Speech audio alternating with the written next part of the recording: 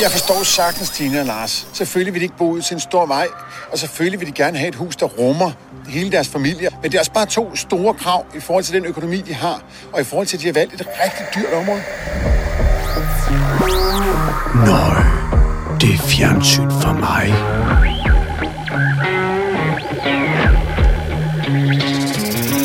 Du er tunet ind på Fjernsyn for mig, podcasten, der handler om at anmelde Flow TV. I afsnit 82 vender vi blikket mod TV3's high-concept boligprogram Boligkøb i Blinde, hvor almindelige danskere overgiver boligkøb og renovering til en gruppe eksperter og krydser fingre for, at drømmen ikke bliver til et mareridt. Men er det luksusfælden møder hokus krokus eller i hus til halsen med omvendt fortegn? Her i studiet har vi også samlet en gruppe eksperter, for vi har denne gang besøg af iværksætter, fitnessguru og korpsedeltager Cecilie Lind, samt stand-upperen med benzin i blodet og finmekanik i mundtøjet, Thomas Hartmann. Så tag bind for øjnene og skriv under på denne fuldmagt. Den næste times tid byder vi på en fornuftig planløsning og benhård forhandling, men som placeret på et skrøbeligt fundament af subjektive teorier. Velkommen til Fjernsyn for mig. Mine damer og herrer, tag rigtig godt imod jeres værter, Dan Andersen og Morten Rum Sørensen.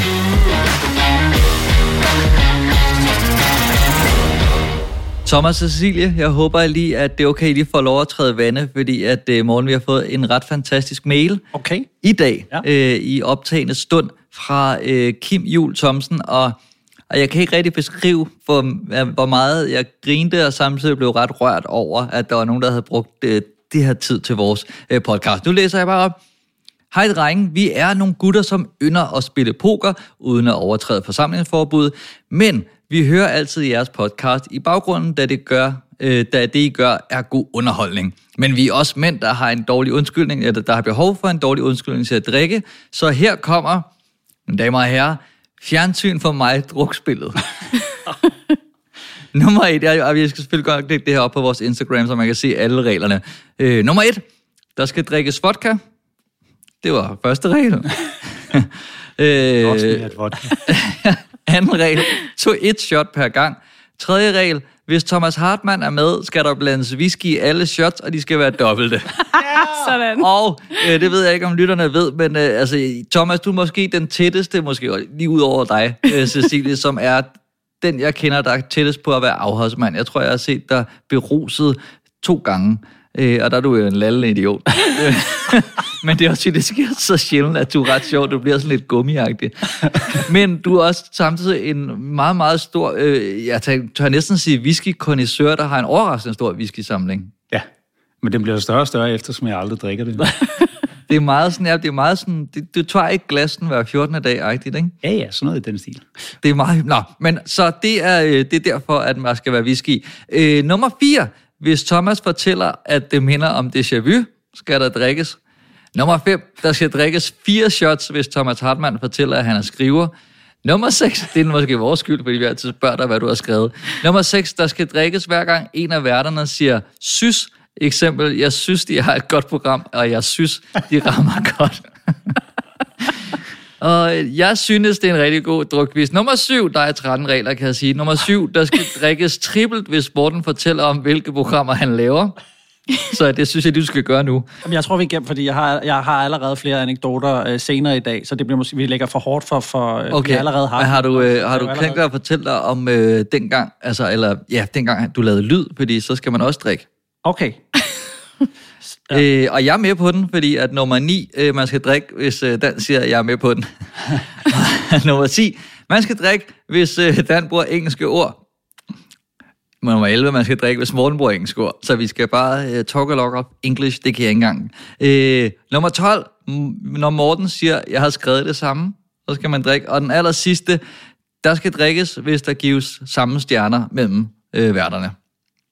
Okay. Og så awesome program, fælles. Og jeg vil bare sige, Kim, tusind tak for den her mail. Den er helt fantastisk på alle måder, og jeg elsker alt ved den. Vi må jo prøve det en gang selv, tænker jeg umiddelbart. Og så foreslår jeg næste gang, Thomas, vi kan holde det hjemme ved dig, hvis du virkelig har så meget whisky, som der bare står. Nu gælder det jo ikke om, at vi skal blive fulde. Det gælder om, at Kim og hans venner, de skal blive fulde. Og eftersom jeg er med i dag, så der skal whisky i alle deres vodka shots, og vi kender reglerne nu. Og hvad er det, så du har lavet? Vi har mulighed for at sende 4-5 pokerspillere til udpunkten. Men det er alligevel, det må være svært at koncentrere sig om at spille poker. Det synes jeg også. Altså, man skal være ret opmærksom. Hvad synes du, Dan? Jamen, jeg synes, du skal fortælle, at du nogle gange skriver. Jeg har skrevet det. Nå. Sounds good.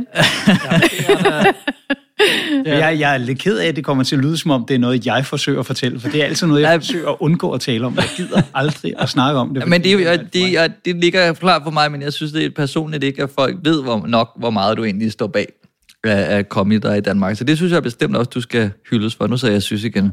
Nu begynder jeg jo selv at lægge mærke til, at jeg ikke siger synes. Kan vi sende? Har vi stadig kopper? Ja, vi har masser af kopper. Skal vi ikke sende nogle kopper til Kim og hans pokerslæng? Det synes jeg, vi skal.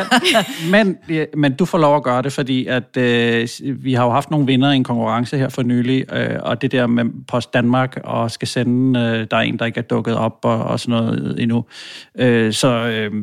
Nu har vi sagt, at Dan sender kopper til her. Jeg skal gerne sponsorere kopper. Skriv lige til mig, hvor mange I er, Kim. Og så, hvis der er andre, der har lyst til at skrive ris eller ros eller sjove drukspil, så kan man jo for eksempel bruge min mail@danandersen.dk. Ja. Jeg vil faktisk gerne have lov til at donere en flaske whisky til Kim og hans venner. Nu stikker det.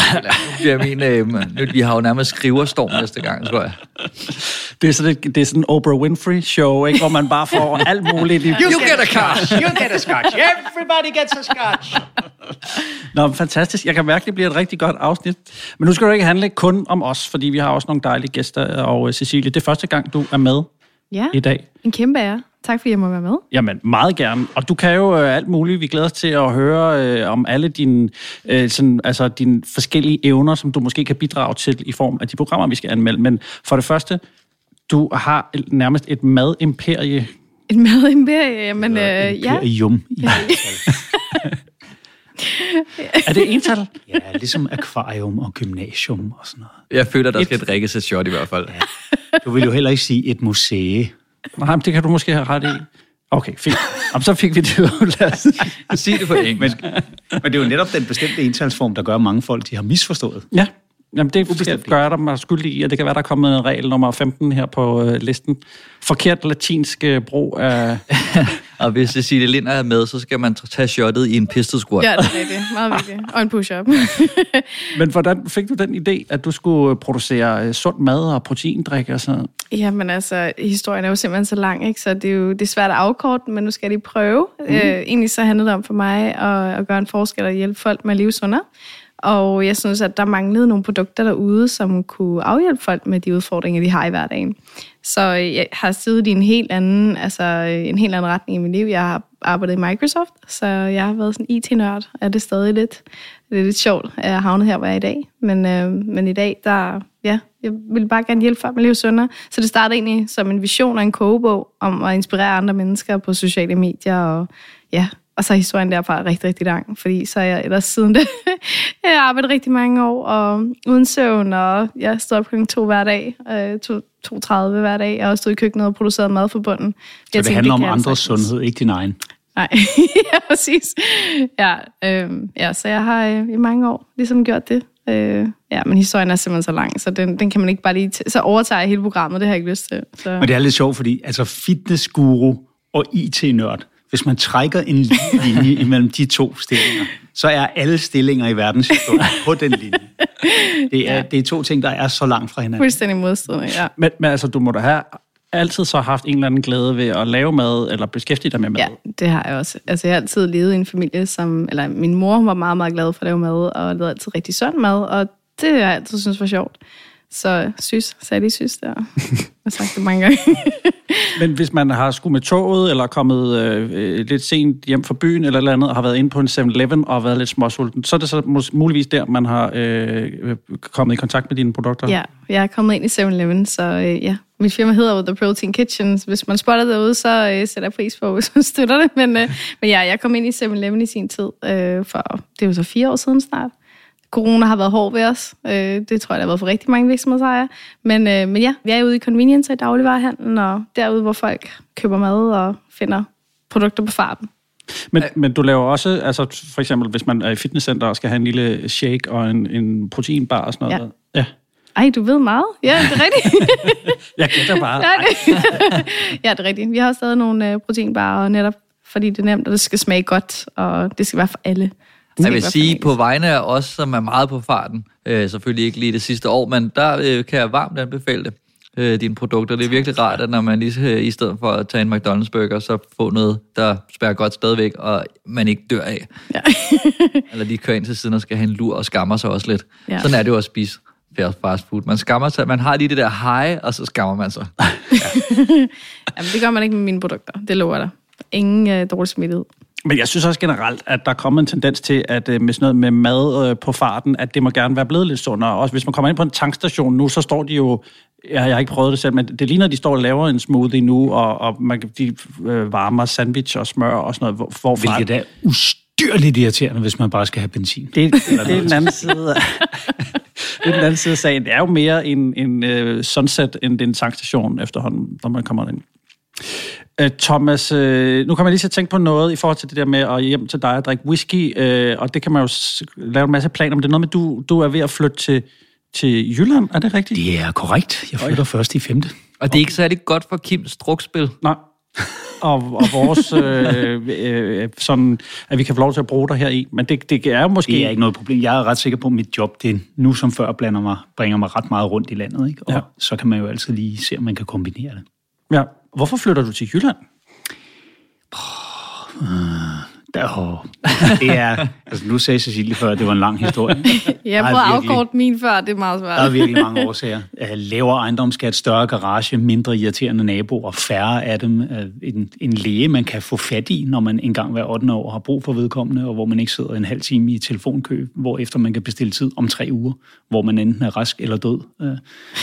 Politi, der rent faktisk giver 2 fucks, hvis man ringer og siger, at der står en mand med et oversædet jakkevær i min forhave. Ikke? Der er rigtig mange grunde til det. Altså, vi flytter fra 98 kvadratmeter hus fra 1947, og så til et arkitekttegnet hus fra 2007 på 170 kvadratmeter, og det er 1 million billigere, og ja, der er mange gode grunde.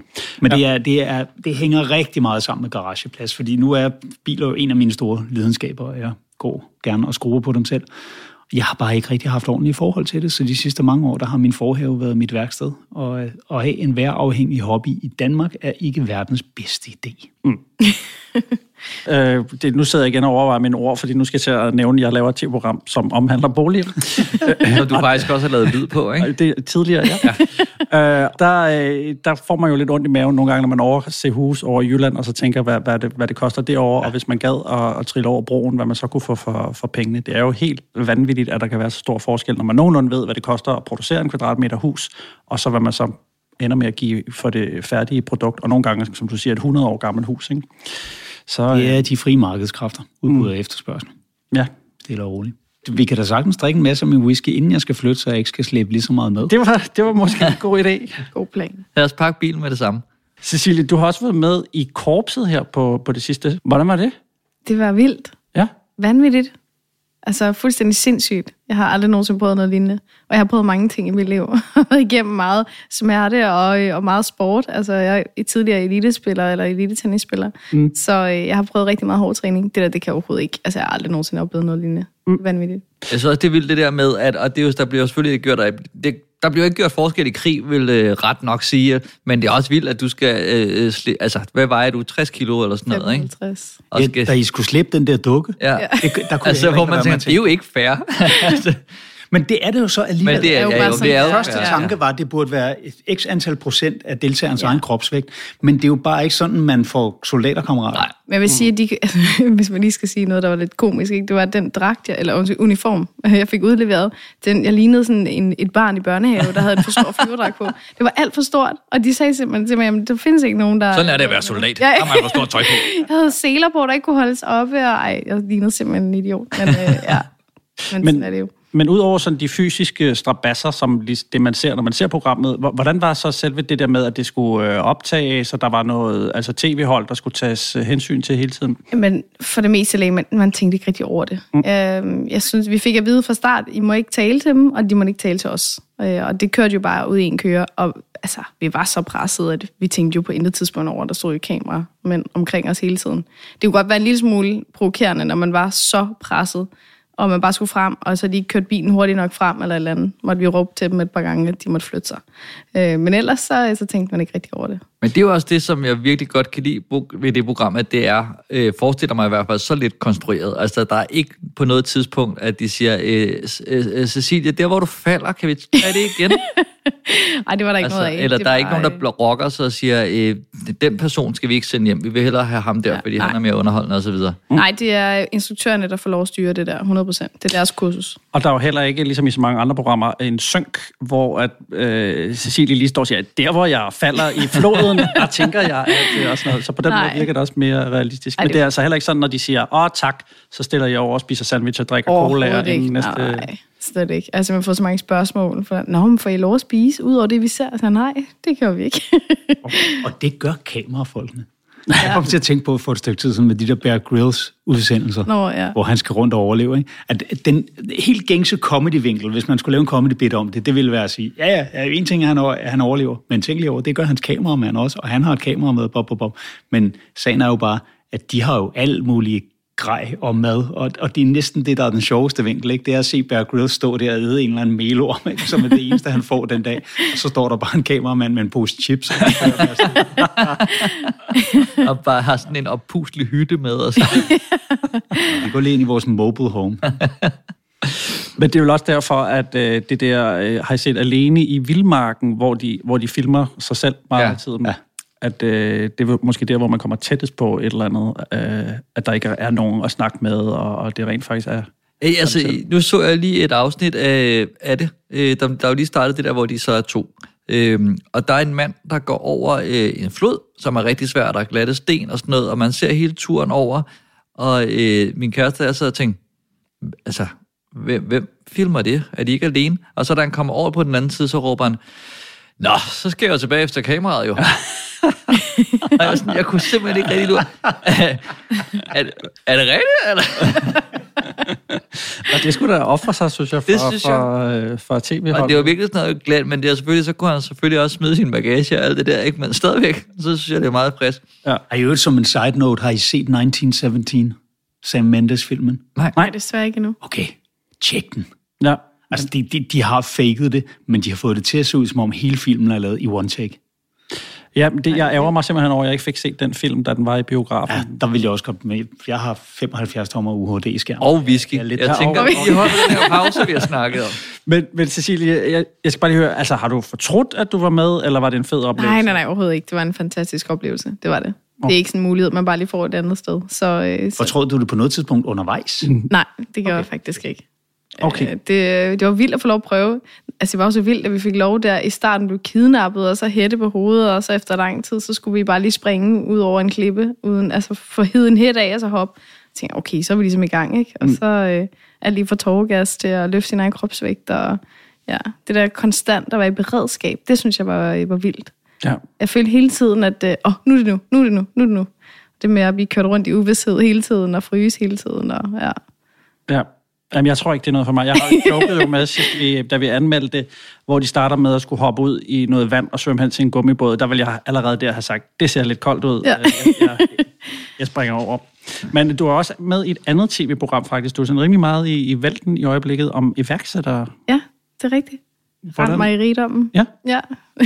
Og jeg må desværre indrømme, at jeg har ikke fået det set, fordi det var ret sent, jeg opdagede, at du også var med i det tv-program. Ja, jamen, det er også det er jo lidt noget andet. Jeg blev spurgt, om jeg ville være med i anden sæson. Fordi tidligere har det kun været 3 gutter, og så skulle de have en kvinde med. Og jeg er måske lidt ældre, end de er, men jeg har også en lidt anden vinkel på de ting, jeg gør. Og, ja, så de har fulgt mig et års tid under coronaen, så det har været lidt specielt. men ja, det har jeg også fået lov til at være med i. Og hvis du lige skal forklare mig og som vores lyttere, hvad er ud over det iværksættere, hvad er så ligesom vinklen på det? Jamen vinklen er egentlig, at det er sådan et behind the scenes af iværksætteri, hvordan det egentlig er, og så også under coronapandemien, ikke? Altså i det hele taget, hvordan gør man så, og hvordan agerer man, men det er sådan lidt bare behind the scenes af det at være iværksætter, i hvert fald også for mit vedkommende, om drømmene, og hvordan man opnår dem, og hvad der driver en, og alle de ting. Men vidste du, eller vidste I, da I ligesom lignede op, at det ville være under corona? Eller var det et tilfælde, at det så skete, mens de planlagde det? Oprindeligt var det ikke planlagt, at det var det, men de havde ligesom lagt fast, hvornår det skulle filmes, og i og med corona tog det længere tid, end vi alle sammen nok havde regnet med, så blev det bare sådan. Så blev det formatet, at det var undervejs i en pandemi, hvilket jo egentlig også er meget fint at vise, hvor skrøbelige vi er som iværksættere. Ja, det har. Hvordan har det, fordi hvis mange af dine produkter er i 7-Eleven og sådan noget, hvorfor har det så ramt? Er der ikke stadig en masse, der går ned i kiosken og snakker lidt? Nej, det er der ikke. Faktisk ikke. Nej, der er rigtig mange, der har været, ikke havde regnet med, at vi ville være ramt, fordi vi har med mad at gøre, snacks, og folk skal jo stadig spise, men folk er bare ikke på farten. Folk er ikke on the go, folk har været hjemsendt, folk har gået i skole hjemmefra, alle spiser sammen i familien, og så vi har virkelig været hårdt ramt. Ja, jeg synes nogle gange, det kan være svært at, ligesom at forudse alle de steder, det ligesom har lavet impact. Altså selvfølgelig biograferne og koncerter har jo naturligvis været ramt, men der er mange andre, hvor man ligesom, gud, det hænger også sammen. Ja. Og også den måde faktisk med fjernsyn på, at det hænger sammen med, at der er masser af folk, der ser fjernsyn, men dem, der reklamerer for fjernsynsprogrammerne, har måske ikke så meget gang i butikken, og kan derfor ikke sponsorere, og derfor bliver tv-branchen også ramt. Men der må også have været et eller andet shift med hensyn til seerne, fordi der har jo været virkelig mange genudsendelser, eftersom det har haltet lidt med nye produktioner på grund af omstændighederne. Mm-hmm. Og der er mange ting, man ikke har kunnet lave. Jeg kan jo fortælle, jeg ved ikke, om jeg har fortalt, jeg laver et tv-program, og der er seertallene gået gevaldigt op her under corona, ikke? Så på den måde har det i hvert fald et positivt indtryk. Jeg tror, lige herfra, hvor vi sidder, kan vi også se vores sofa, og man kan godt se det, jeg kalder coronahullet nede, hvor jeg sidder, altså som bare er blevet dybere og dybere i månedernes løb. Der har også set en del tv, og et af de programmer, vi skal se på nu, det er jo, kan vi kalde det lidt en gammel kending, det er i hvert fald en del sæsoner bag sig efterhånden.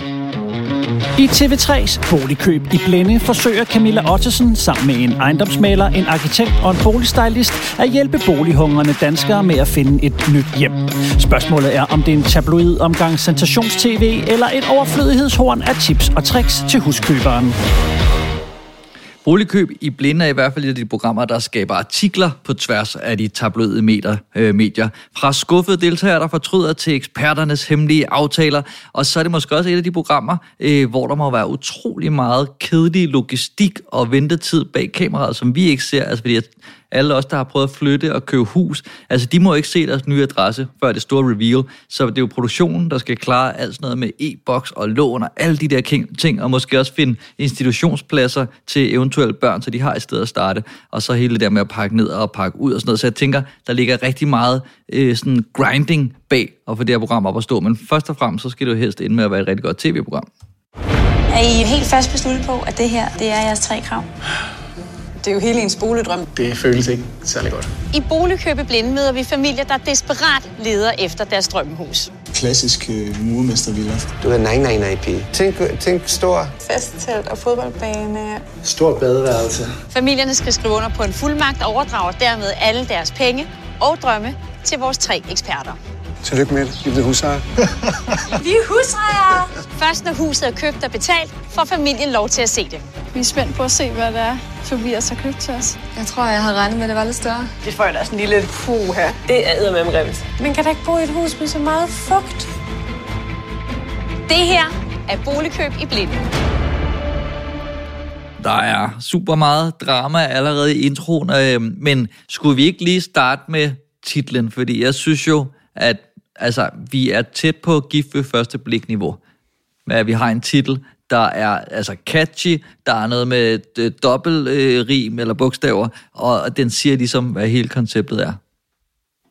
Ja, og det er også det, jeg vil kalde high concept, ikke? Fordi det er jo virkelig sat på spidsen, og noget af et greb det her med, I køber noget, I ikke ved hvad, og det er jo mange millioner, de her mennesker giver for et hus. Så... Ja, det er vel en af de største investeringer, de fleste mennesker gør i deres liv, ikke? Og det eneste, der er ud over, du ved, at I må ikke se det, det er jo nærmest at de 3 krav, som vi lige kan vende tilbage til, men det er vel det eneste, der egentlig skal forklares, ellers er præmissen vel nogenlunde forklaret i titlen. Mm. Hvad synes I om præmissen? Kunne I tænke jer at gøre det? Du er med i korpset, du siger vel, jeg til alt. Jeg har faktisk aldrig ejet et hus, så jeg er jo sådan lidt som pibi, ikke? Det gør vi da bare. Jeg ved det ikke. Altså, det er da meget fedt. Det er da spændende. Jeg ved ikke, om jeg havde gjort det, men... Jeg er jo satanet med godt nok aldrig nogensinde overladet det til nogle andre. Især fordi man ved, de folk, der er i gang med at lave det tv-program, de vil jo gerne have den der emotionelle rutsjetur, hvor de først bliver super skuffet og frustreret og helt... Altså synes, det hele er håbløst, og så bliver de glade igen til sidst. Ikke? Og spørgsmålet er, vil de være blevet så glade, hvis kontrasten til deres frustrationer ikke var der? Ja, det kan vi jo i hvert fald, ja. Det er rent psykologisk er det ret weird, at de her mennesker har været ude af stand til at købe et hus, fordi de stiller for høje krav, men alligevel er villige til at give kontrollen fuldstændig fra sig. Jeg kan ikke placere de mennesker på en... Men det er jo rigtigt, at det er indbygget i det her program, at det bliver nødt til at være grimt til at starte med. Ja. Altså, man skal ligesom komme ind og så have den her... Så fik jeg snavskumstapetet. Tæppe over det hele. Meget klemt, ikke? Altså, vi har jo 3 børn, ikke? Hvor skal alle vores jakker være henne? Hvor skal deres tøj være henne? Hvor skal deres sko være henne? Det er ikke godt. Jeg ved godt ved, at jeg har svært ved at se muligheder, men jeg har svært ved at se, nogen kan se muligheder i det her. At Tina og Lars siger, at alting er forfærdeligt i gangen, der gør den nemlig nervøs. Fordi vi har altså et helt hus foran os, hvor der skal laves rigtig meget. Lad os gå ind og se noget mere af huset. Er I klar på det? Ja. Lad os gøre det. Hold da op. Det er jo et lille bitte køkken, og det er jo ikke noget i det køkken, jeg kan lide. Nej, mand. Altså, det her, det er jo i hvert fald ikke et køkkenalrum. Nej, det er en spiseplads til 2 personer. Altså, her kan vi ikke være. Nej. Men man kan jo sige, en af de dyre poster i sådan nogle huse, det er jo altid at lave et nyt køkken. Jo. Og det her er jo ret nyt. Det vil det være, og det står egentlig meget rent. Ja, hvis man kan lide den stil, ja. Ja. Altså, vi kan slet ikke være der. Tror I, at de er blevet klippet med lidt for store skyklapper på? Eller tror I, den er god nok, at de er så defensive? Når de nu har sagt ja til det her. Altså, der er jo ikke... Altså, de kan jo slet ikke... Jeg tænker også, måske har man, hvis man melder sig, det er 4. sæson, måske lige set konceptet lidt og set, at det er nogle rønner, og dem, der kommer og laver et overhaul, de er ret dygtige. Altså, jeg synes, jeg har ikke set en større nej som brev i lang tid. men Dan, må jeg ikke lige spørge dig så? Jo. Som tilrettelægger uddannet. Tror du ikke, at de får at vide, nu skal I ind og se det her hus, og I skal bare nævne alle de ting, I ikke kan lide? Altså alt, selv til panelerne, til lampen, til sådan noget. Bare go nuts. Tror du ikke, det er det, de... Jo, men det er egentlig... Altså, jeg kan mærke, fordi jeg har en idé om, at man måske også godt kunne have sagt, men måske kunne man gøre noget med den der trappe, og så er der været en, der siger, nej, det kan man slet ikke sige noget dumt igen. Altså, eller tror I det? Altså, eller tror I bare, at de her, de er så skuffede ægte, fordi de har lagt alle deres sparepenge? Ej, men ikke, selvfølgelig er det jo klippet. Det er sådan lige bouillonterning alt det, som ligesom er, hvad der ikke var godt. Det er formentlig et spørgsmål om, at de siger, nu skal I huske at nævne alt det, I ikke kan lide, altså som I lige foreslog, men så afføder det jo nok også en ægte følelse, når de får sagt det, når de får sat ord på det, så begynder de nok også at føle en afgrundsdyb frustration over det her sted, ikke? Fordi de skal gå og påpege alle de der ting, men altså det meste tv er jo manipuleret. Men synes I, det kan jeg jo prøve at omformulere, synes I, den er for tyk? Altså, fordi jeg kunne måske godt have klaret mig med mindre. Jeg kan sgu meget godt lide. Ja. Jeg sorterer programmet voldsomt underholdende, det kan jeg så godt sige. Men det er her, hvor jeg synes, det lugter meget TV3, ikke? At man skal vinkle det, altså... først var de rigtig, rigtig sure, og så blev de rigtig, rigtig glade. Der er ikke så mange mellemregninger i den der følelses...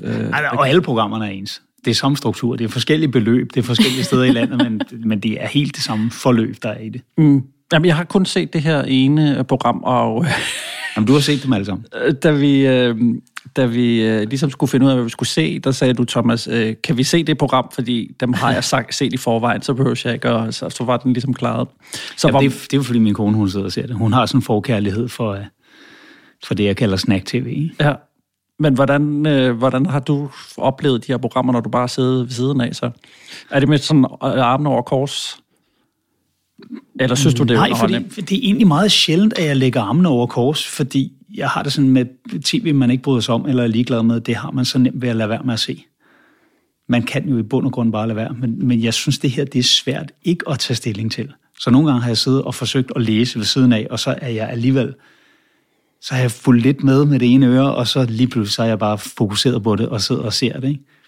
Og jeg synes det er underholdende primært, fordi det er fuldstændig vanvittigt koncept. Hvis de reelt bare skriver en fuldmagt og siger, nu giver vi i det her tilfælde 8 millioner fra os til at købe hus, ikke? Og hvis det er et hus, de ikke som udgangspunkt selv vil købe, så er det nok heller ikke det letteste hus sådan lige at sælge igen. Nej, altså de tjekker virkelig noget på spil af på tv-listen, ikke? Altså det er sjældent, jeg har set et program, hvor man har altså så meget på spil. Ja. Og som du også siger, man kan ikke lade være at blive lidt investeret også i deltagerne, fordi at de er jo søde, rare mennesker, men man bliver alligevel sådan lidt, så vælg en anden by, eller hvis det er så svært, hvis jeg har 8 millioner, eller du ved, man bliver sådan, og det er jo godt, at man bliver... Og det er jo faktisk lige der, hvor jeg, til det Morten han siger, lige vil knytte en lille fodnote, og det er, der er det ikke så TV3 igen, fordi almindelig TV3-praksis for nogle år siden ville have været at kaste nogle par, hvor den ene af dem hele tiden var en douchebag. Men der er faktisk rigtig mange af de her par, hvor begge parter er søde og rare, og udover at de lige giver alle penge fra sig til, at nogle andre skal købe deres hus, fornuftige mennesker, ikke? Men før i tiden, der havde det været sådan, der havde de fundet nogen, hvor hun var en total harpe, eller han var en komplet hængerøv, eller han var en tyran, eller et eller andet i den stil, ikke? Så der var en skurk og en helt i parret. Men her er det ligesom om, at truslen af selve projektet, ja. Det synes jeg faktisk gør det mere sympatisk. Og det gør det lettere at se, fordi man ikke sidder og bliver rasende over det. Men det har jeg også tænkt på, jeg synes, de har i forhold til i andre TV3-programmer, de har skruet meget ned for hele den der pathos-ting, hvor at der er nogen, der skal have det virkelig, virkelig, virkelig slemt. For eksempel lige fra skråt til slot og sådan noget, hvor der er nogen, der er ved at skyde hovedet af sig selv, og så kommer nogen og hjælper dem. Ikke? Her er det bare nogen, der har sådan lidt, kan vi sige first world problems, ikke? Vi mangler rigtig meget opbevaring. Vi propper ting ind under senge og ind i skabe og... Maver os ind for at komme ind til vaskemaskinen. Det er sådan, vi vasker tøj. Vi har simpelthen måttet dreje vores ting, sådan at vi til nøds kan åbne vaskemaskinen, og så skal det så drejes op, når man skal have det op i tørretumberen. Så vi kunne rigtig godt tænke os at have lidt mere plads til at vaske en eller anden vaskekælder. Det kunne være fantastisk. Altså på den måde synes jeg, det er sådan lidt mere, kan vi sige, feel good.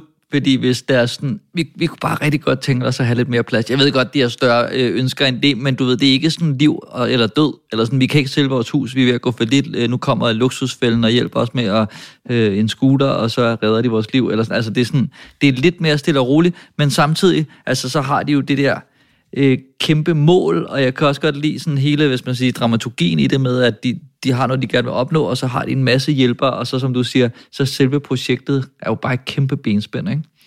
Jeg kan godt lide den kreative vinkel på det. Jeg kan godt lide det der med, at der er faktisk utrolig mange muligheder, som de jo rent faktisk viser igennem det, de får skabt. Og det synes jeg egentlig er rigtig fint. Fordi jeg tænker, at mange mennesker kan genkende det der med, at man kommer ud og ser et eller andet hus, og tænker, at det der, det bliver aldrig godt. Det kan man ikke. Jeg kan godt lide det der med, at man ser muligheder i tingene. Ja, og det er jo der, lad os lige hilse på vores 2 eksperter, for der kommer en tredje senere, men det er jo dem, der i virkeligheden skal hjælpe en stor del hen ad vejen. Tobias Edlev Nielsen har næsten 20 års erfaring som ejendomsmægler. Han ejer boligkompaniet i Roskilde og kendt som en af branchens skarpeste forhandlere. Det er også nogle store huse, der ligger i området her. Jamen, de er dyre. Thor Johansson er arkitekt hos Ingemann Fischer og ny på boligkøb i Blindenholdet. Noget af det bedste, jeg ved, det er jo at tegne. Det er det, jeg elsker at lave. Jeg synes også, de eksperter, de har med, er lidt mere sympatiske, og som du siger, som når man rent faktisk får noget ud af. Modsat, nu tager jeg bare luksusfælden ind, som nærmest kommer og skælder dem ud, og siger, I skal lige tage jer sammen. Hvor de her sådan er, vi vil jer det bedste på en lidt anden måde, ikke? Ja. Der er en ting, hvis I begynder at se flere afsnit, så prøv at lægge mærke til, hvordan Thor han konsekvent siger alle rum, i stedet for alle rum. og de skal alle sammen have køkkenalrum, så det bliver sagt rigtig mange gange i hvert afsnit. Og jeg kan ikke jeg sidder bare og tænker, hvorfor er der ikke bare en på produktionen, der siger til ham, at det ikke hedder det? Fordi han siger det så tit. Så bare lige Thor, den tager vi lige om. Der var lige et eller andet for meget.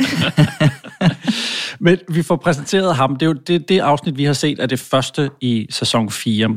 Og han er så åbenbart ny på holdet. Og der er nogle ting, jeg synes, der er super mærkelige ved starten af det her program. Det ene er, at der er ligesom 3 eksperter, og så får man sådan en lille film med de 2 af dem. Og så glemmer man den sidste boligstylisten. Hun står der i billedet, men vi får hende ikke præsenteret før langt senere. Ej, hun kommer først det ved jeg ikke, om det er 34 minutter inden. Boligstylisten Camilla Rudnicki er taget til Dyssegård for at mødes med Tine og Lars og få idéer til indretningen af deres nye hjem. Det er vigtigt for mig, at parret føler sig hjemme første gang, de ser deres hus, når de flytter ind i deres nye hus. Hej. Kom indenfor. Tak. Camilla Rudnicki har indretningsvirksomheden Et Nyt Hjem. Hun lægger stor vægt på at skabe hjem med personlighed. Men hvis du har kigget også en del efter det kreative, altså, hvad synes du, når hun kommer ind? Altså, er det sådan, får du noget ud af hendes bidrag? Nej, jeg synes, det er lidt synd, at hun får ikke lidt over at fylde så meget i programmet, hvis jeg skal være helt ærlig. Jeg synes også, det var lidt mærkeligt, at hun først blev præsenteret senere. Det forstår jeg ikke helt, fordi hun er jo også, det er jo også rigtig meget en del af det, det endelige resultat, ikke? At det ligesom har sat det der final touch på, det er jo det, der gør det til et hjem. Jeg er meget enig, jeg synes også, det virker meget forjaget, at hun lige skal sådan mases ind med sit post-it-system. Jeg har et lille post-it-system, hvor jeg har røde og grønne post-its. De grønne post-its går med til de ting, jeg gerne vil have med videre i parrets nye hjem. Og de røde, dem er jeg ikke så interesseret i at have med. Og det er sådan, man ser hende lige sætte en post-its, tror jeg, på en sofa. Og det er lidt det. Altså, så får vi ikke mere ud af det system, som blev introduceret. Jeg synes heller ikke rigtigt, at vi ser hende lave det hjem der, som jeg tænker, det kunne da også være meget spændende, fordi de andre får alligevel sådan en, så gør vi lige det her med haven, så gør vi lige det her sådan en, så sætter jeg en post-it på en sofa. Men det er sådan lidt, jeg føler, det skete. Ja, men jeg ærger mig over, at de ikke præsenterede hende i starten. Der sad jeg virkelig og tænkte, hvem er hende? Og er det ligesom Luksusfælden, hvor at, der er flere eksperter, men det er kun 2 af gangen, eller sådan noget? Er det sådan noget, vi er ude i? Det synes jeg var underligt.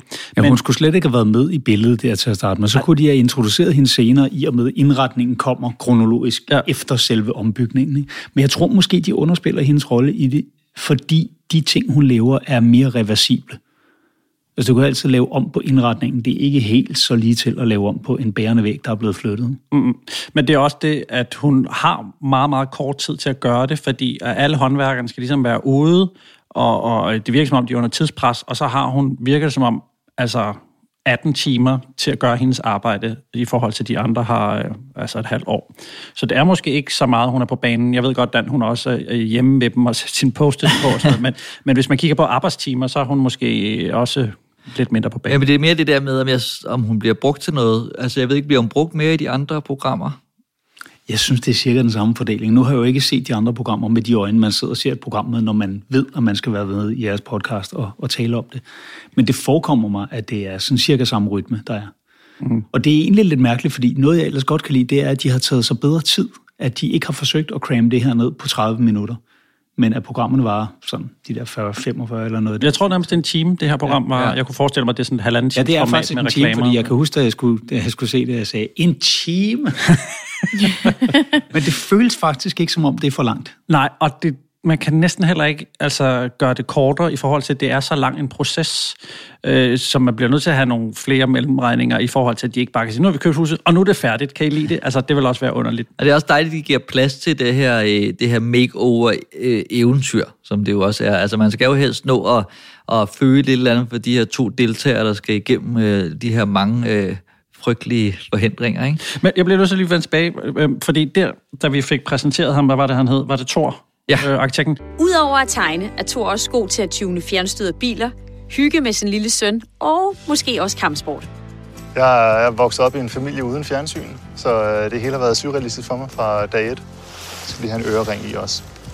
Nej, det er ikke ørering. Jo. Det der, det forstår jeg ikke en brik af. Altså, han er god til at hygge med sin søn, Morten. Jamen, det er fint.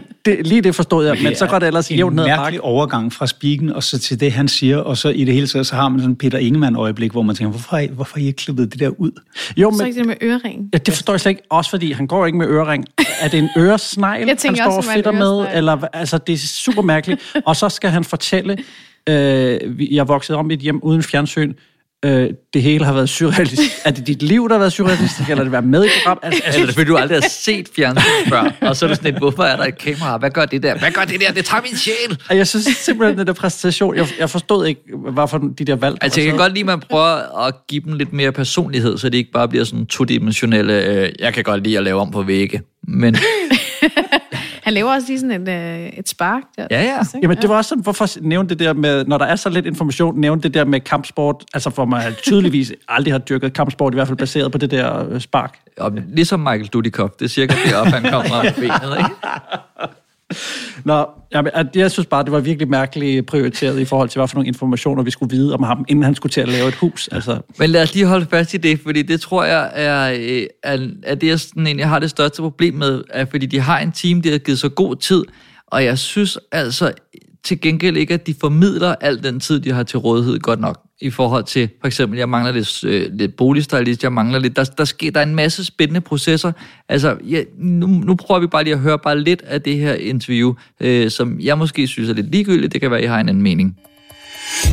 Det er snart 5 måneder siden, at Tina og Lars så deres kommende hjem for allerførste gang. Så hvis de er en lille smule utålmodige med at flytte ind, så kan jeg altså rigtig godt forstå dem. Indtil det nye hus står klar, bor de her hos Tines mor. Hej. Hvordan går det? Jo, tak Camilla. Kom ind, far. Tak. Det er hyggeligt at se Camilla igen, men det er lang tid siden, vi har set hende. Så vi er jo meget spændte.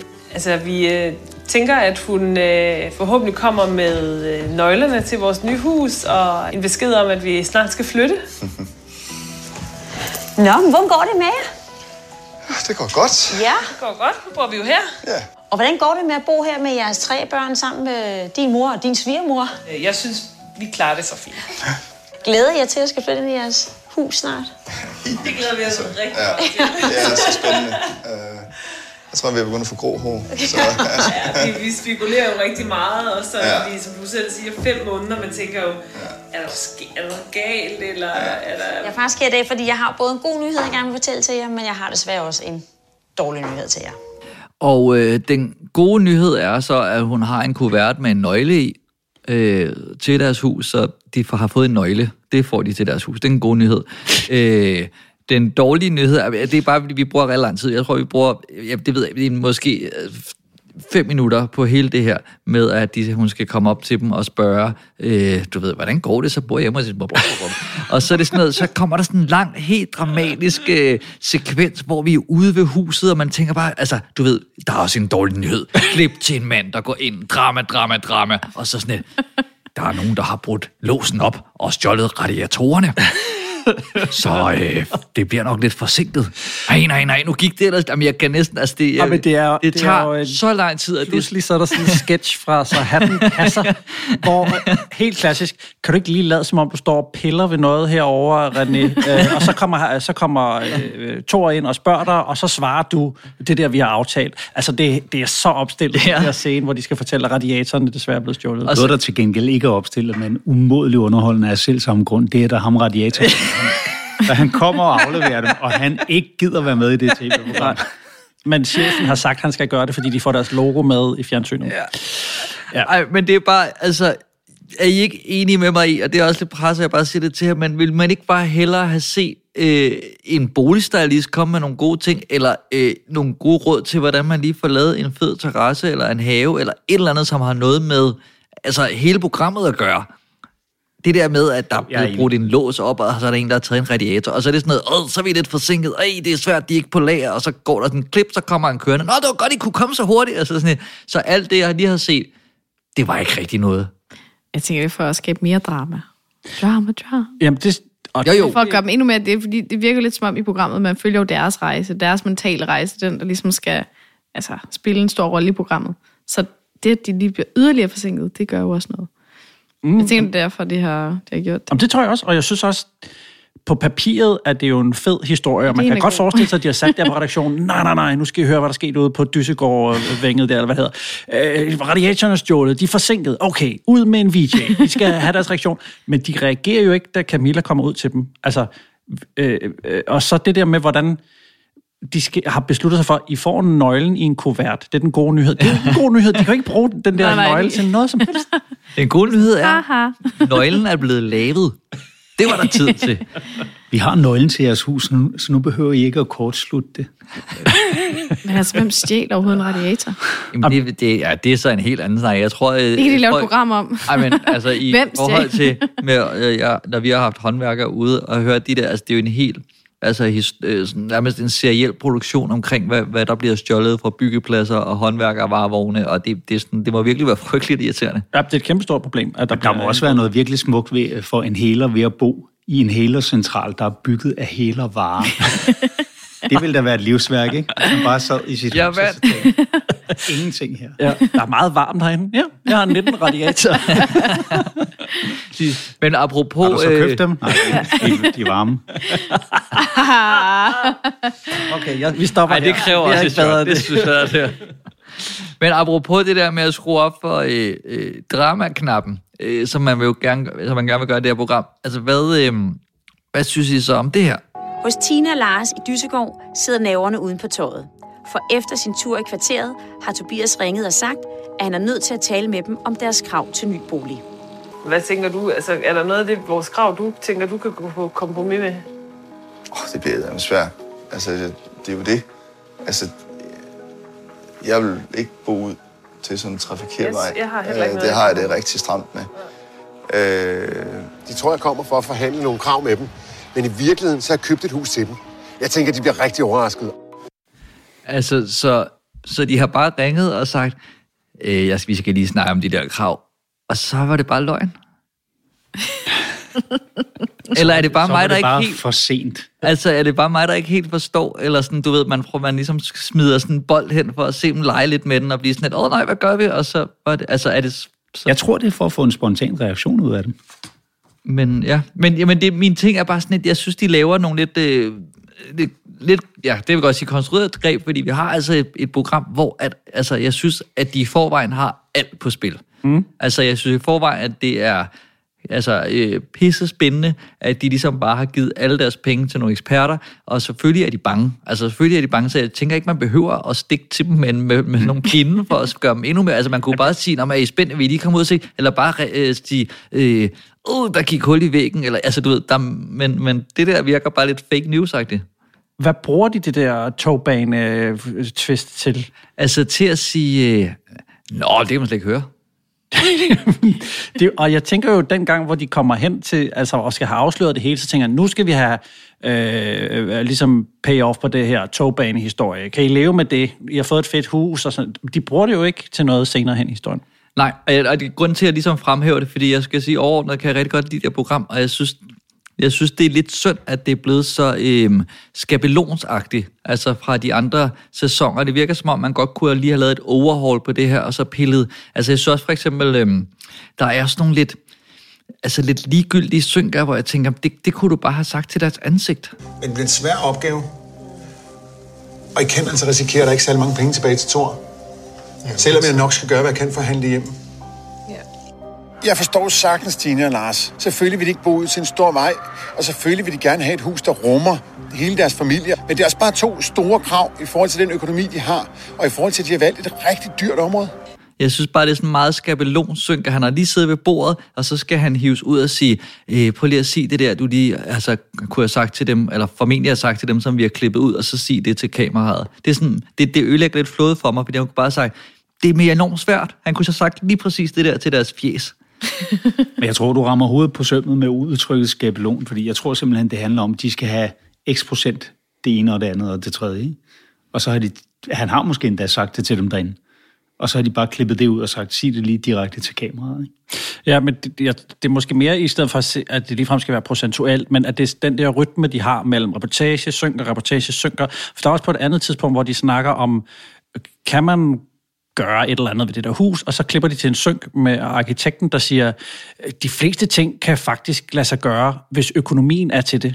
Hvor det er sådan noget, jamen det er jo ikke... Du har lige beskrevet verden.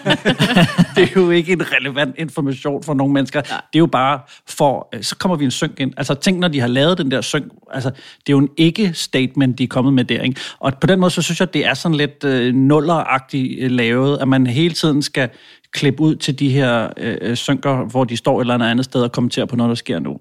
Noget, jeg synes er virkelig ejendommeligt, helt gennemgående ved programmet, det er, at der er en ejendommelig diskrepans imellem kvaliteten af nogle af optagelserne. Så har de nogle super flotte droneskud til at etablere og sådan noget hen ad vejen, samtidig med at Camilla Ottesen kommer gående. Og klip til, at vi ser manden der stå, altså halvvejs ud af frame, 100% ud af fokus, og med sin buttcrack stikkende op i kameraet. Ikke?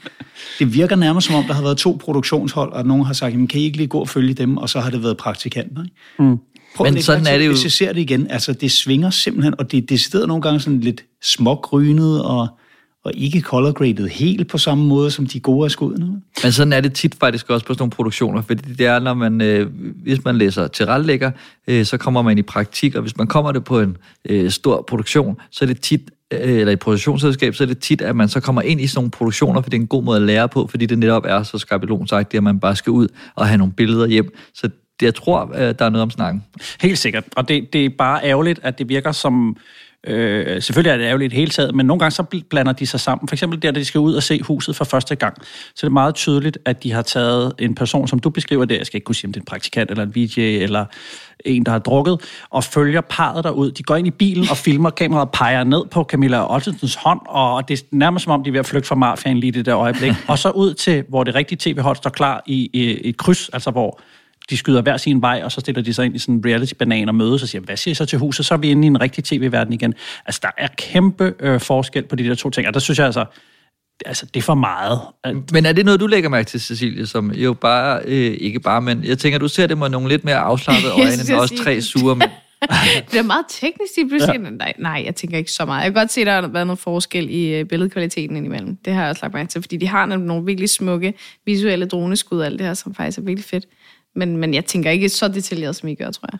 Mm. Nej. Det er no offense til det, for det er vildt spændende at høre, faktisk. Men sådan er det jo med alt muligt. Ikke? Altså, jo mere man sætter sig ind i det, jo mere krakilsk kan man sidde og blive over noget, som ikke betyder noget for de fleste. Men det er også fordi lige det her program ærger det mig lidt, fordi at man tænker, det ligger... Det er måske lidt for tilbagelænet lavet. Altså, hvor at man tænker, vi har det her, vi skal bare lige printe sidste års skabelon ud og skrive nogle nye deltagernavne, og så Thor ind, og han skal lige lære at sige alrum, det kommer nok i sæson 7. Og hvor man tænker, det er så stærkt et koncept, og der er virkelig mange ting, jeg rigtig godt kan lide ved det. Jeg kan rigtig godt lide de 3 krav og tavlen, for jeg synes, det er en enorm god mulighed, eller sådan en måde, og vi kan lige høre det med, jeg synes, det er en rigtig god måde at sætte visuelt og vise, hvad det er, folk ønsker, hvor at i andre programmer kan det være, at det sådan lige bliver løst med en tekstboks, eller man bare lige siger det, men det der med, at man som deltager står og skal kigge på, vælge til og fra ved hjælp af nogle billeder, i forhold til, hvad man gerne vil have i sin bolig. Dagens opgave for Tina og Lars er at koge alle deres ønsker ned til 3 ultimative krav. Vi har taget tavlen med i dag, hvor de kan komme med deres ønsker omkring deres nye drømmebolig. De 3 krav skal skrives på den fuldmagt, der giver Tobias og Thor lov til at handle og renovere på parrets vegne. Og det, der er pissefedt, især ved program 1, det er, at de bruger alle kortene. Det tror jeg også, jeg vil have gjort. Og så tilføjer de ting med skrift, og det tror jeg også, jeg vil have gjort. Fordi man vil jo gerne have det hele. Og så hele processen i første halvdel af programmet, det er jo, at de skal prøve at kode ned til det her. Hvad vil du allerhelst have? Og det er sådan, selvfølgelig, det læner sig rigtig meget op af beliggenhed, men det synes jeg fungerer rigtig godt. Og jeg synes faktisk også, det her, vi får det sjoveste i programmet, hvor de så har opfundet deres eget krav, som er vægtet areal, altså et af deres krav, som de så har misforstået, hvor at de bliver sat på plads i en synk, dog desværre, af vores ejendomsmægler. Det er altså meget fint. Det er nemlig faktisk lidt ærgerligt, at han ikke siger på, at det kan I ikke. Jo, at det kan I godt. At han kommer med det argument, den måde, jeg formulerede det på, der kunne jeg rent faktisk finde en grund med 8 skure, og så har jeg opfyldt kravet, værsgod venner. Men det gør de trods alt ikke. Det kunne altså. Men det er lidt sådan klassisk dansk, det der, ikke? Vi vil gerne det hele. Altså, men det kan vi jo bare ikke. Men er du fanget af det, Cecilie, i det her program? Altså, nyder du at se det fra ende til anden, eller var det af pligt?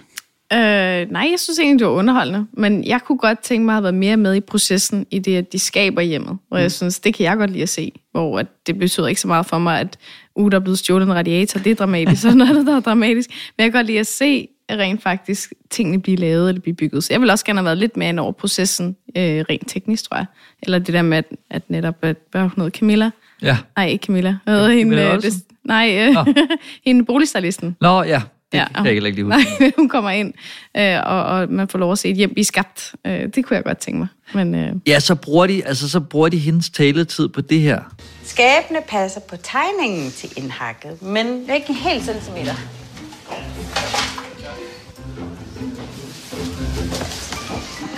Satan. Bare mas det der skab ind. Det skal kunne være der.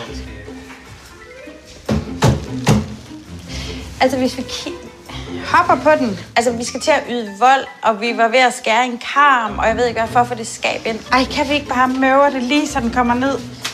Og lige pludselig, så kommer der simpelthen noget power af en anden verden. Og whoopty, så har vi fandme de skab på plads.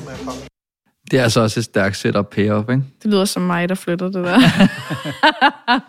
Men det, jeg også godt helt tydeligt kan lide her, det er jo, at ved hjælp af musikken, som jo er noget med xylofon eller sådan noget, og den der måde, man spiller på stryger på, sådan pizzicato, hvor det bliver sådan duk, duk, duk, duk, duk, så ved vi, det er noget fjollet, vi er i gang med nu. Ja. Bare hvis vi skulle være i tvivl om, hvad... Og det er også, men det er også, når det sker rigtig meget i synk, at hun fortæller om det på bagkant. Vi kunne ikke få det der skab ind, og man og det er sådan... Ja, jeg kan da godt se, at det er en udfordring, men det havde også været fedt at se dig sige, det vi gør med det her hjørne, så det bliver rigtig fedt at bo i. Det havde William måske også hellere have set. Det jeg godt kunne have tænkt mig at se, det var parret derhjemme, hvor de havde en følelse af, at der ikke var et kamerahold. Altså hvis man havde lavet den der klassiker med at sige, nu sætter vi kamera, og så satser vi på, at de glemmer det i løbet af et par timer. Ikke? Og de sad og var frustrerede og pissebange for, at de havde begået en kæmpe fejl. Ja. Det ville have givet det mere dybde end bare et skab, der skal mases ind i. Men der er jo de der situationer, som du eftersøger. Det er bare ikke lavet som sådan fluen på vægget. Altså, det er lavet i sådan en situation, hvor de så prøver at fortælle om, hvad er det værste, der kunne ske? Eller jamen, der modererer de sig jo altid i sådan en situation. Det var netop det der, hvis man kunne have lavet det på en eller anden fluen på væggen måde, så tror jeg, det havde været mere interessant, hvis det havde været mere utæmmet. Jeg vil også gerne lige have lov til at rose Camilla Ottesen. Jeg synes, at hun er god, og jeg synes, de bruger hende ret fedt, og jeg kan godt lide, at hun også bliver sådan, udover at hun selvfølgelig bliver sådan en slags mægler mellem altså deltagerne og eksperterne og seerne, så hun bliver sådan et omdrejningspunkt, og så også fungerer rigtig godt som speaker, hvor de også lægger noget, synes jeg, ret fin grafik over, så jeg er sådan 100% med. Tina og Lars besluttede sig for, at de ikke ville bo ud til en trafikeret vej, et stort køkkenalrum og et vægtet areal på 190 kvadratmeter. De har 8 millioner kroner til huskøb og istandsættelse, og de vil gerne bo i Dyssegård. Jeg synes, det er sådan nogle meget fine opsummeringer, og sådan meget kort og præcis. Der har været rigtig mange gentagelser inden, så jeg havde måske ikke haft brug for det, men derudover synes jeg bare, at det er rigtig fint og effektivt løst. Hvad var det, vores lytter hed, som skrev ind? Kim, jeg er alvorligt bange for, at de er blevet spritstive i løbet af det her, men jeg har skrevet det samme, Dan, her til sidst.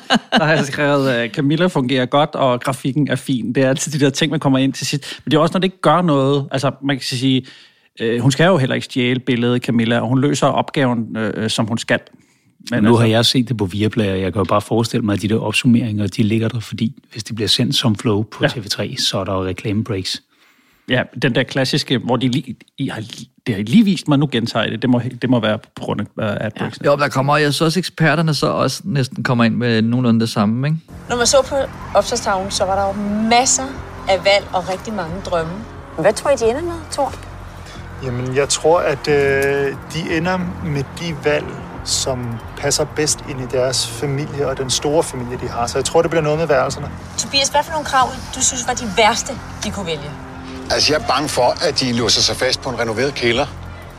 Jeg er bange for, at de holder fast på 4 værelser samtidig. Vi vil jo gerne have 4 værelser, men vi vil også godt have en kælder.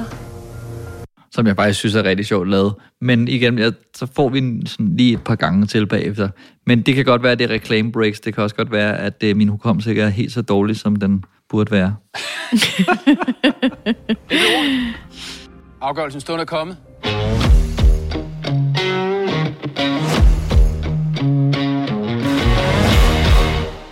Cecilie, vi har jo sådan en tradition, at vi sætter nogle stjerner på her i programmet, hvor vi giver fra 1 til 6. Har Dan husket at fortælle dig det, da han Nej? Hvorfor skal jeg udstille det? Det var der en så mange ting, jeg skal huske at sige med min adresse.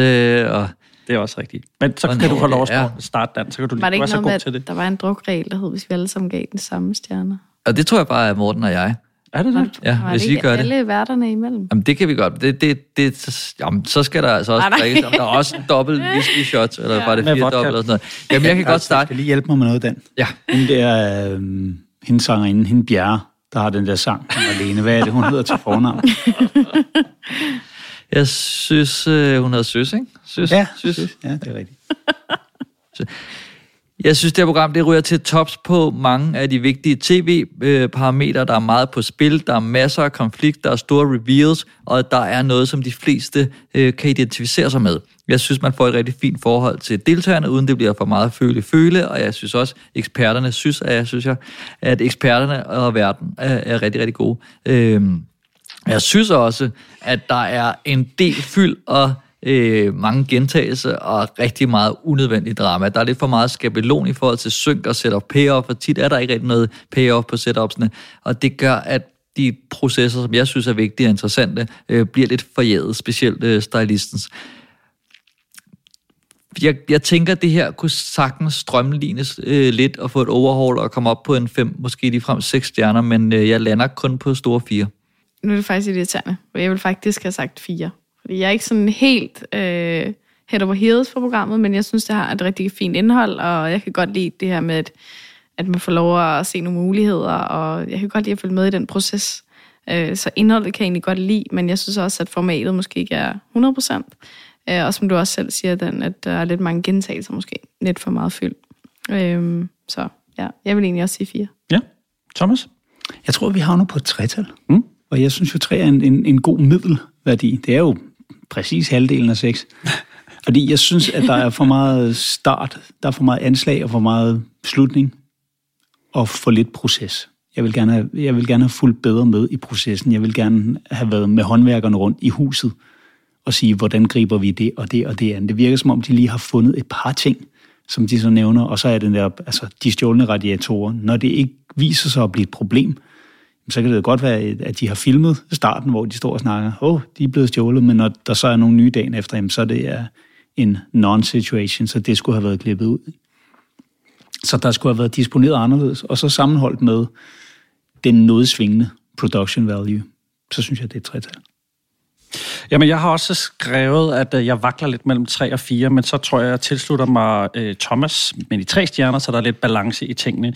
Og jeg kan jo rigtig godt lide det her med, at der er så meget på spil for dem. Altså, det er et program, hvor der sker noget, og der er de her store nedslagspunkter, hvor de først bliver rigtig kede af det, og så bliver de rigtig glade og sådan noget. Men alt det udenom, det kunne jeg også godt have tænkt mig, ligesom du sagde, Dan, at man strammede op. Og personligt vil jeg også gerne have mere af sådan noget tips og tricks håndværkeragtigt, end de der fake følelsesøjeblikke, som er blevet opstillet. Jeg synes, det er lidt altmodisk med alle de der synker. Man kan godt have skåret 60% af dem væk, og så bare holdt sig til noget ren reportage. Men eksperterne er gode, Camilla gør et godt job, og det er også et fint cast. Men det sidste, der gør det trækker ned, det er altså også det her med, at de ikke har gjort sig rigtig umage med at lave programmet. Det synes jeg er jo lidt 3 stjerner. Det er lidt vildt, de holder et seminar om tunfisk på Hilton. Jeg synes bare, det er sjovt. Jamen, altså, det var jo ugens program. Ja, det var det.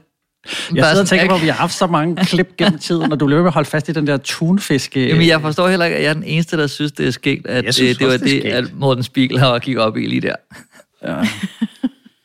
Jeg synes, vi har haft nogle bedre. Nå, det må vi lige snakke om på det der redaktionsmøde, som aldrig bliver til noget. Altså, jeg vil skynde mig lige Jeg er færdig nu. Ja.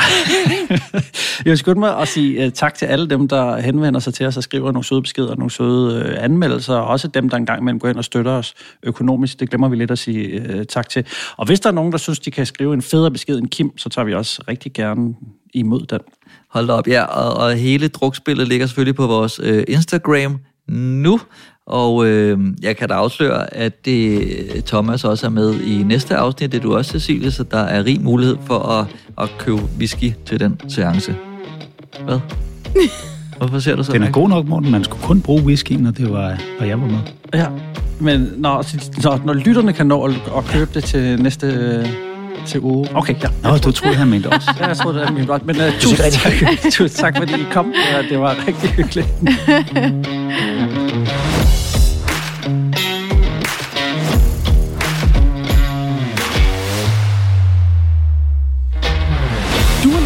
Fjernsyn for mig, og mange tak for det. Hvis du har ris eller ros, så kontakt os via vores Instagram-profil, hvor du også kan se nyheder om kommende episoder og tilstrap morsomme billeder. Hvis du kunne lide, hvad du hørte, så vil vi sætte stor pris på en 5-stjernet anmeldelse inde på iTunes, eller en økonomisk tilkendegivelse på fjernsynformig.dk. Det var alt, hvad vi havde valgt at bringe i denne omgang, men frygt dig, vi vender tilbage, når du mindst venter det. Guds fred, vi høres ved.